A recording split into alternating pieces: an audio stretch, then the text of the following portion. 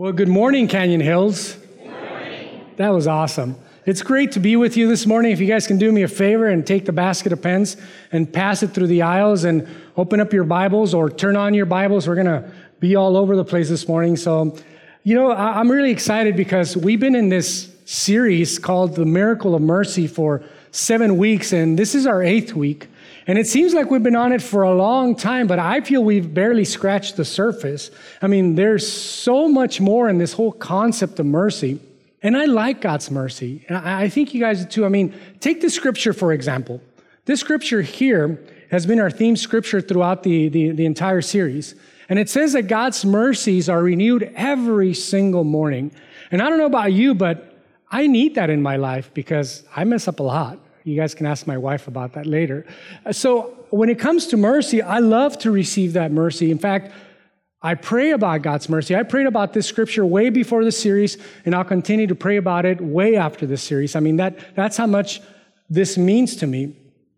So I like the scripture, and I think you would agree with me that we all want and we need God's mercy in our life. In fact, I need it so much that this reminded me of a story about 10, 12 years ago, the first time I got to go to the Philippines. Before that, I had been to Mexico and Ecuador. But this was the first time they said, hey, you need some shots before you go into this country. And I'm like, I don't want to go to a country that requires shots. But anyway, if God's sending me there, I better go to the doctor and get my shots. And I'm thinking the worst. How many of you guys like shots? Anybody? Yeah, no, me either. So I'm going into, I don't know what to expect. So I'm with the travel nurse at Kaiser. I walk in there, and she happens to be Filipino, so I'm practicing my Tagalog, which is nothing. But anyway, I'm sitting there, and we're just hitting it off. But this whole time, I'm thinking, they're about to give me a shot in my bum, and I don't like that, And I don't know how many shots I needed, but I was just a little terrified because she was a girl, and I'm uncomfortable, and she's trying to put me at ease, and she goes, well, I'm going to give you this, and I'm going to give you that. And the whole time, I'm overthinking it, and then she says, I'm going to go outside, I'm going to prepare your shots, and I'll be right in. And it seemed like forever would be in between that time, and the whole time I'm thinking, how should I stand? Should I put my pants down? I don't know what to do. Should I stand like this and just show a little bit of the, I'm like overthinking it, and finally I decide last minute, I just go, you know what, I'm just going to just get it over with. So I put my pant down, and I just kind of go one cheek out. I know that's weird, but I'm just there, and I'm just standing there, and she opens the door, and she goes, oh, sir, these shots go on your arm. That's why I need God's mercy. And I walked out, and I said, see you at church, because I had invited her to church. It was terrible. So I need God's mercy in my life. I really do, more than anything else. But that gets complicated when we're supposed to be this conduit of mercy, and that flows out from us, right? Because when you start thinking about God's mercy, and then you take this scripture into consideration that says, all of a sudden, because of God's mercy, that we are to be a living sacrifice. And think about that for a second. For us to be a living sacrifice to offer mercy means that we have to sacrifice whatever it is that gets in the way of that mercy. For some of us, it could be our pride, our prejudice. It could be whatever it may be. We have to sacrifice all of it for the sake of offering mercy to others. And when we do that, the Bible tells us that this is an act of worship to God. So I like mercy when it comes to me, when it flows through me, because I need it. I just told you how bad I need it. I need it all the time. Mercy is awesome to receive, but it gets complicated when you have to give. And you know what further complicates mercy is I can give mercy to people I like, people that I think are deserving of my mercy, like if it was mine to give. The problem is that what if you think that person is undeserving of that mercy? That, when it gets hard, that's why this concept of mercy is something that, if we could just have taken 7 weeks, we could just all leave now, and if we were to practice this, but we need more than that. Because God, He provided the ultimate example of mercy, and it is our duty. In fact, if we are going to take God seriously, or we're going to take His teaching seriously, it is our duty to be agents of mercy.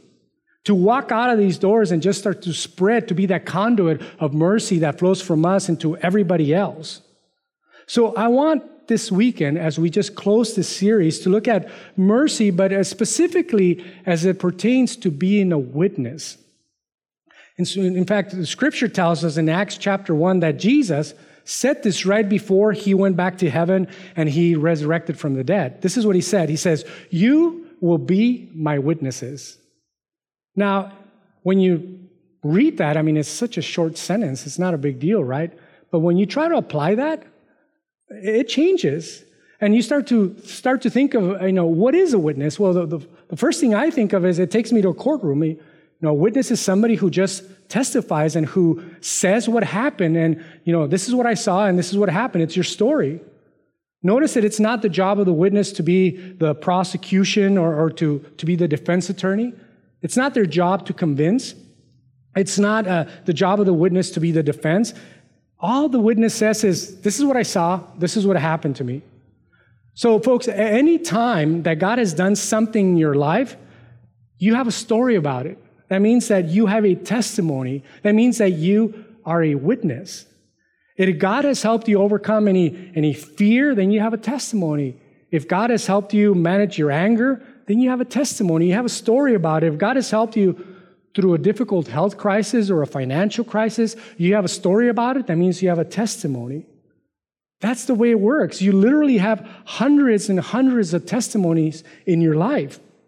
And the one you share with people, is the one that God is going to ask you to share, is the one that relates closely to the person that you're talking to. And to be a witness simply means that you share what God has done in your life. That means that you don't have to know a whole lot of scripture or be a theologian or be able to just quote scripture, from memory. No, it just means that you just share what God has done in your life. I mean, Jesus never said, "Hey, you have to be my defense attorney or my prosecutor." He never said, "You have to convince or convict people on my behalf." Folks, that's God's job. That is the job of the Holy Spirit. Your job is just to be a witness, and nobody can challenge you because your witness is your story. Nobody can take that away from you.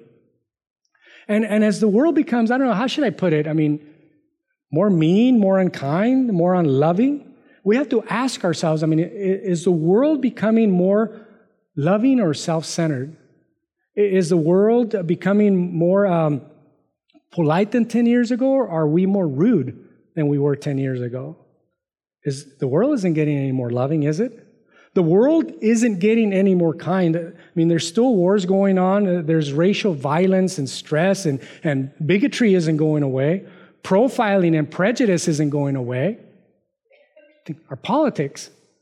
Do you guys feel that as a country we are closer or more divided? We know this. So our greatest witness, and this is probably, if you don't remember anything today, remember this, our greatest witness in a mean world, our greatest witness in an unkind world is showing mercy. Because it's so unusual. Showing mercy means that you put people ahead of you, that you put people's interest ahead of your own. And every time you show mercy to other people or in the world, it is the greatest Christian witness that you can have. Because in this world, we know that it's very unmerciful, it's very unforgiving. We're in a world that you're taught to put people down. In fact, one of the highest forms of humor is to put people down. I should know, I'm pretty good at it sometimes. And coming into this very unkind, unloving, unforgiving, mean world, and when people show mercy, they say, "Oh, that it's refreshing to them," and they feel, that's what Christians should look like. That's how Christians should act, because that is what Jesus did. So we should try to be like him. Look what Jesus said in Luke. He says, "Show mercy to others just as your Father shows mercy to you." Again, we receive it, but it's supposed to be a conduit that just flows out of us. So I want to wrap up this 8-week campaign that we've been on and start talking about how do we become agents of mercy. How do you take all of these principles of mercy and apply them into your life? Well, first we have to know what those principles are. So write this down. The first one is that we start looking and listening for people's needs. That's always the starting point. You start looking and listening for people's needs. And whose needs? Your neighborhood, your family, the people you hang out with, the soccer field, basketball gym, or whatever it is. Because mercy always begins with awareness. It begins with you paying attention. It begins with you noticing. And if you care, you will be aware. And the reason, I put some thought into this, and the reason that we're not merciful out in the world or out with our families or whatever, it's not that we're bad people. It's not that we're mean people. I mean, some of you are, but anyway, I'm just kidding. None of you guys are. I think the reason we're unmerciful is because we're just too busy. Because when you're too busy and you're moving from thing to thing and from agenda to agenda and from project to project, from one thing to another, you're not paying attention to the people around you. You're just on the go, go, go.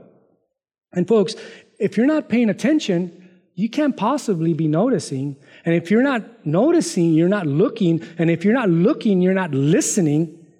So you can't possibly be merciful. But if you care, you're going to be aware. Paul says this in Philippians, look out for one another's interests, not just for your own. In fact, it's telling us that attention is an act of love. I remember when my daughter was small, and I remember I used to be sitting on the couch. Hey, daughter. And she was there, and back in the days where they had newspapers, they still have them, nobody reads them. But anyway, thank you, Don, for our newspaper on Sunday mornings. And we're sitting there with a newspaper a long time ago, and she's a little girl, and she's saying, Daddy, Daddy, Daddy, Daddy, Daddy, Daddy, Daddy. And I'm like, yeah, honey, what do you need? And she's like, Daddy, Daddy. And I'm like, what, honey? And she finally comes, and she kind of tears the newspaper, and she just kind of grabs my face with her hands and says, Daddy, look at me. And it was so convicting. Isn't that amazing? Because the highest form of love is attention. Attention says that you matter to me. When you give people attention, you're giving them your time. And your time is your life. It's not the stuff that you give them, like the gifts and advice and the money, because we can always get more of that. We can always get more stuff. But when you give people your attention, you're giving them a piece of your life, and you're never getting that back. So when you give people attention, you're giving them the highest, the most expensive gift that you could possibly give them. It's a piece, it's a slice of your life. And when you look at them in the eye and you pay attention, that is the highest form of love, and that is the highest form of mercy. In fact, I've talked to a lot of husbands and a lot of dads, and when they're having problems, they always come back and they say, I don't understand it. I don't get it. I give them everything they want. I provide for them. They have a great home. They all their needs are met. What more do they want? Well, it's pretty obvious what they want. They just want you. They want your attention. They want you to look them in the eye, because that's showing mercy to them. In the book of Matthew, there's a story about this young man who comes to Jesus, and he's got a lot of problems, and he asks some questions of Jesus, and the Bible says that this is what Jesus did. Now, it's amazing that this isn't even in the Bible. The Bible says that Jesus looked at him, and he loved him. Sounds pretty simple, doesn't it? But it tells us that if you love people, you are going to look at them. I know this is hard. It's hard for me. And when you look at them, you're showing mercy for them. So you start by listening and looking for people's needs. And we need to start practicing that as we walk out of these doors today, so that we can be agents of mercy, starting with this week. And then the second principle, and probably one of the hardest ones that I'm going to talk to you about, is that don't be offended by other people's sin. Don't be offended by people's sins. You guys ever notice that grace is messy? Grace and mercy are unconditional love, which means it's not like you get together, you don't tell people, hey, listen, why don't you get your act together, and then I'll listen to you. Why don't you clean up your life and clean up your mess, and then I'm going to be okay with you.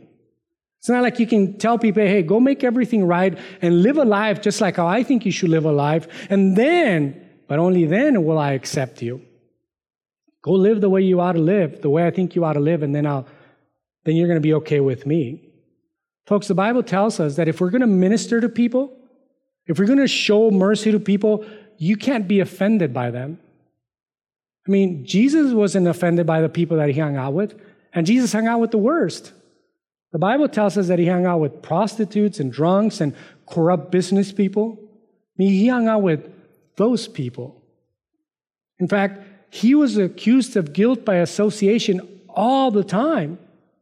People who were unloving, manipulative, who were immoral, but yet he was never, you guys notice if you read his stories, he was never offended by their sin. So the Bible tells us to look out for the needs of other people around you. And think about this for a second. I can't look out for them if I'm looking down on them. You guys hear that? You can't look out for people if you're looking down on them. You can't do it. So if you as a Christian are looking down on anybody, that means you're not looking out for that person. And if you claim to be a follower of Christ, again, if you're going to take his teaching seriously, you can't look down on anybody. Nobody. Even the people that, well, what about not even them? You know, one of the things that Jesus never said was, you don't have to love that type. It's not in the Bible. You're never going to hear it. He never said, hey, you don't have to love the people you don't agree with because their politics are the worst, or their lifestyle sucks, or their moral vision stinks. You don't have to love them because they're way off base in how you think. He never, ever said that. So if you're going to be an agent of mercy, the Bible says that you have to show mercy to everybody, and you have to look out for them and not look down on them. And I know that's hard because, it's just one of the hardest things to do. But that's what God wants us to do, and that's what God teaches us to do, and that's what Jesus modeled for us to do. Here's what the Bible says. He says, show mercy to those whose faith is wavering. So there's people out there who says, I'm an atheist, I'm agnostic. Your faith is wavering. I should show mercy to you. Or what about people, and I see this happening more and more now. In fact, I had a lady speak to me a couple of days ago who says, I'm really depressed. My son just went to school, graduated, and now he doesn't believe in God. Don't look down on them. Their faith is wavering. If they don't know what they believe right now, their faith is wavering. We are not to look down on them. We are to show mercy for them. Because look at what the rest of the scripture says. It says, show mercy to those whose faith is wavering. Rescue others by snatching them from the flames of judgment. There are still others to whom you need to show mercy, but be careful that you aren't contaminated by their sin. In other words, showing mercy doesn't mean that I excuse everything and say that everything is okay, because it's not okay. You're out there and you're addicted to things. That's not okay. That doesn't mean I'm going to be addicted with you. And showing mercy doesn't mean that I'm going to just start doing the same things that those people are doing. Those things are a big deal, but we are to show mercy in spite of that. The Bible tells us just don't get corrupted by it. Just don't get involved in it. Be careful not to get contaminated by it. And what he's talking about here is the difference between acceptance and approval. In fact, Jesus accepts you and I completely. But do you think he approves of everything we say, do, and think? I can only speak for myself, but I don't think he does. So there's this fine difference, and we are to love people, and we are to accept them and show mercy, but it doesn't mean that everything they do is right. The Bible says that most importantly, love each other deeply. Love has a way of not looking at others' sins. Love has a way of not looking at others' sins. Did you guys notice the first 2 points? The first one says, look out for other people's interest. And this point says, don't look out for other people's sins. In other words, there's some stuff you should pay attention to, like their needs, their hurts, their interests, and there's some stuff in people's lives that you shouldn't pay attention to. He says, overlook their sin, because love covers a multitude of sins. And we are to look out for the interest of others, which means we don't look out for their sin. Paul said this in Ephesians, be patient with each other, making allowances for each other's faults because of your love. So here's my translation. Cut some people some slack, basically. Just cut them some slack. Because that's called mercy. Now, I also want to give you a principle right now that I think that if all of us did, it would really transform America overnight. And that is that don't expect unbelievers to act like believers until they are. And I mean, this is so simple and so logical, but we often expect everyone we come across to act like Christians when they're not.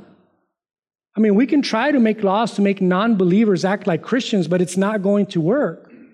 You know why? Because I don't know about your life, but in my life, I never had the power to change certain important things in my being, like my character. I never had the power to change any of those things until I accepted Christ in my life. I tried. It was a futile exercise. It wasn't until I came to Christ that God started to reveal the things that He wanted me to change, and that's when I started to have the power to change. To ask a non-believer to have that same moral standard as a believer is, frankly, it's nonsense. First, they're not going to understand it because they don't understand it like you do. And second, they're not going to have the power to do it. And folks, I didn't either have the power to do it until I had Christ. And I don't think you did either. Because that's like getting the cart before the horse. In fact, if you read the book of Romans, the entire book of Romans says that the law is powerless. It doesn't have the power to change people's lives because only grace changes people's lives. Only mercy can change people's lives. The law has never changed anybody. That's why passing moral laws in our society to force people to act in a Christian way is not going to work. Which is also why it's so important for us to be agents of mercy, because that is going to be our witness and our testimony, and that's the only thing that is going to change our society. For example, we could pass a law in this country that says that we're going to outlaw bigotry. Sounds great in theory, doesn't it? But is the law going to turn a bigot into a loving person? Is the law going to turn a bigot into an accepting person? Only Jesus can turn a bigot into a lover.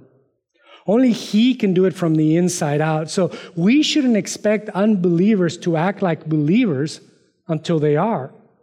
Which means that you can't be offended by people's sins if you're going to show them mercy. If you're going to win them over to Christ, you just have to love them right where they're at. That's why when you walk in through those doors, those glass doors, there's a sign that says that there's no perfect people allowed in here because we welcome everyone to walk through those doors and we're going to love them just the same. And here's a good example. In Matthew 9, we're talking about Matthew, who was a disciple, a follower of Jesus. He was a tax collector, and in those days, tax collectors were the most hated profession in the Roman Empire. And Rome said to the tax collectors, hey, listen, here's how much we need from every person, but you get to keep anything you collect above that. So every single tax collector would come to you and says, this is how much you owe, and then they would send a portion to the Roman government, and the rest would go in their pocket, and people hated them for that. And if you didn't pay, you would go to jail. Kind of like now, really, right? Except hopefully our tax collectors aren't immoral. And Jesus goes to this party with all these tax collectors, and then this is what it says in the scriptures. It says, that night Matthew invited Jesus to dinner with his fellow tax collectors and many other notorious sinners. The Pharisees, which are the legalists, the religious right, were indignant. And they said, why does your teacher eat with such scum, they asked. First of all, that's not very nice, is it? When Jesus heard this, he said, healthy people don't need a doctor. Sick people do.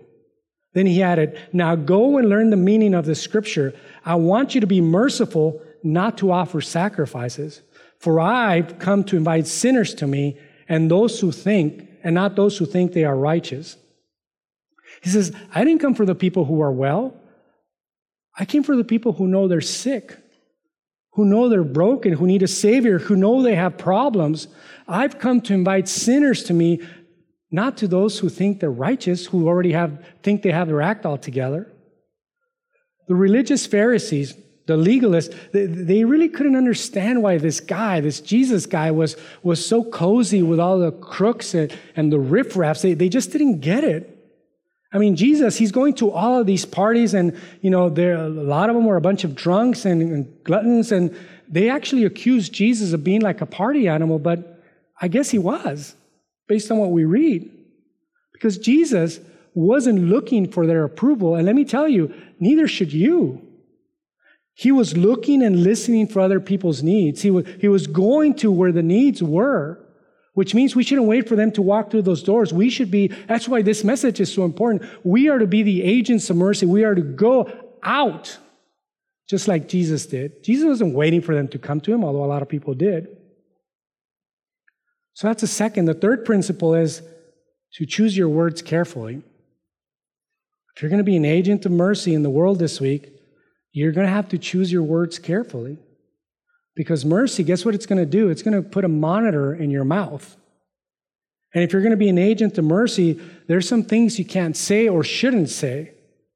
You can't be mean to people. You can't be rude to people. You can't put them down. You have to choose your words carefully. Paul says that when you talk, you should always be kind and pleasant so that you will be able to answer everyone in the way they should go. I've learned, and I think you'll agree, that anytime that we're being abrasive, we're not being persuasive. I mean, if you can't get what you want in a grocery store or a department store or a restaurant, and you're being offensive and rude and to the clerk or the waitress, you're not going to be persuasive. I mean, we're going to get what we want, because sometimes when you're rude, people are going to listen to you because they have to. That's what they do for a living, so they have to respond to you, but you're not being a very kind, nice witness showing mercy. I mean, that's a hard thing to do. All of these principles that we're talking about this morning, I mean, how do we actually do that? Especially when you grow up in an environment or a culture or in a family where it was common to put people down or make fun of each other. I mean, how do you break those habits in your life to actually be this agent of mercy that this is calling us to be? Well, I thought about this because that pertains to me. There's a lot of habits that I have to break in my life. And the first thing is that we have to ask for wisdom. And wisdom, we've talked about that here from the pulpit many times. And we talked at the fact that when you have wisdom, it's going to make you more patient. And the more wise you are, the more patient you're going to become. The wiser you are, the more merciful you're going to be. The more you understand the hurt and the needs of people around you, you're going to cut them some slack. And the more gracious and merciful and wiser you're going to become. And this is what James has to say about wisdom. He says, the wisdom that comes from heaven is pure, peace-loving, gentle at all times, and willing to yield to others. Wisdom is full of mercy. In other words, if I'm wise, I love peace, not conflict. There's so many people right now, especially in social media, who are just not wise, are they? They love trolling and arguing and starting conflict and starting arguments and getting into fights. Well, this tells us that they're not being wise. Because when I'm not gentle, I'm not being wise. And the more your life is filled with mercy, the wiser that you're going to be. And the wiser that you become, the more merciful that you're going to be to the people around you. And that means with the people that totally disagree with you, and the people that totally disagree even with your politics, or even the people that hate you or are mean to you or your enemy, this tells us that you still have to show everyone mercy because you are wise. So start looking and listening for people's needs. Don't be offended by their sins. Choose your words carefully. And here's the fourth principle of mercy. Value saving people over keeping rules. I think that's the second hardest for me. Value saving people over keeping rules. I like rules. I like structure in my life. But in God's book, saving people is a whole lot more important than keeping rules. Rules are not nearly as important as relationships in God's book.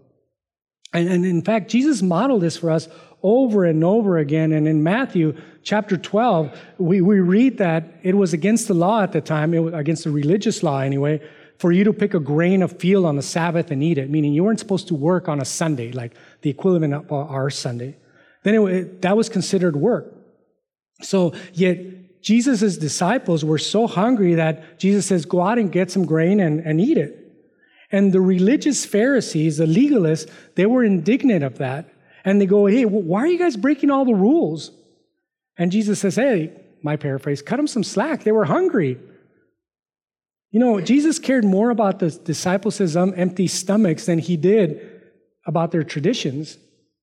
And over and over and over again, Jesus often broke rules to heal people, to care for them, to walk with them, to minister to them, because that was more important than keeping rules in God's book. Folks, what I'm talking about here is mercy, having mercy. And in Matthew chapter 23, Jesus says this to the legalists, those Pharisees, to the judgmental Pharisees. He says, you Pharisees are careful to tithe 10% of every part of your income. But then you ignore the other important matters of God's law, like justice and showing mercy and faith. Yes, you should tithe, but you shouldn't neglect the more important things. You know, this verse is, it's a little funny to me when you really think of the context of it, because you can see that Jesus didn't get along with the Pharisees. And in fact, the Pharisees obviously didn't like him either. And he was full of grace and mercy, and all they would return is just more legalism and judgment. In fact, the only thing that Jesus ever complimented the Pharisees on, according to Scripture, was, hey, listen, you guys tithe. Good for you. You got that one right. You tithe. But you can't use that, he says, as an excuse to ignore the other important stuff like treating people fairly, showing mercy, and having faith. And by the way, this just as an aside, this is a time where I've heard people say, you know, it doesn't really talk about tithing in the New Testament, and Jesus never really talked about tithing. Yeah, he does. It's right there, just in case anybody was wondering. It says you should tithe. So we need to value saving people over keeping rules. Folks, if we're going to become agents of mercy, it's going to cost us. It really is. It's one of the hardest things to do. But the rewards and the benefits and the blessing, not only for you, but for your family, if you are to be able to model that and teach your kids that, and that then they could become the same people like you know, people of agents of mercy, it's going to bless you in tremendous ways. And all I'm talking about here this morning is it's the essence of Christianity. It's why we came here this morning, to be a different people as a result of our relationship with our God. So as we come to the end of this series, I think it's time to start this lifestyle of mercy. You know, one day God is going to reward you for all of the mercy that you show to your family and to others. So as I close, I want to close with this scripture. It comes from Hebrews chapter 6, verse 10. It says, God will not forget the work you've done and the love you've shown him by caring for and helping other people. So as we walk out of these doors today, let's be agents of mercy. We'll be rewarded for it. Will you pray with me? Our Heavenly Father, we are just thanking you this morning for your word. And if you this morning just want to be an agent of mercy, and you feel God is telling you that you need to exercise and take his teaching seriously, just repeat this in your heart, or agree with me as I pray, and say, dear God, help me to start looking and listening for people's needs around me. Father, I've been too busy to pay attention. And Lord, help me to remember that love has a way of not looking at other people's sins, Father, and to be patient with them and make allowances for each other's faults. Father, help me not to expect unbelievers to act like believers until they are. And then, Lord, help me to choose my words carefully, to not say unkind things, but to only say the things that build people up. And Lord, help me to value serving and saving people over keeping rules, to do what matters most, to see people brought into your kingdom. Lord, I just want to pray that as we just reach out to you and pray that in our heart, Lord, that you would be faithful and that you will answer us and you will give us the means, and that we would be able to plant your word in our hearts in such a way, like we always pray, Father, that we would be a different people as we walk out of these doors, that we would be transformed by the renewing of our mind, and that we would all take up our our challenge, Father, and our calling to be agents of mercy starting this week. And we pray this in the name of Jesus. Amen.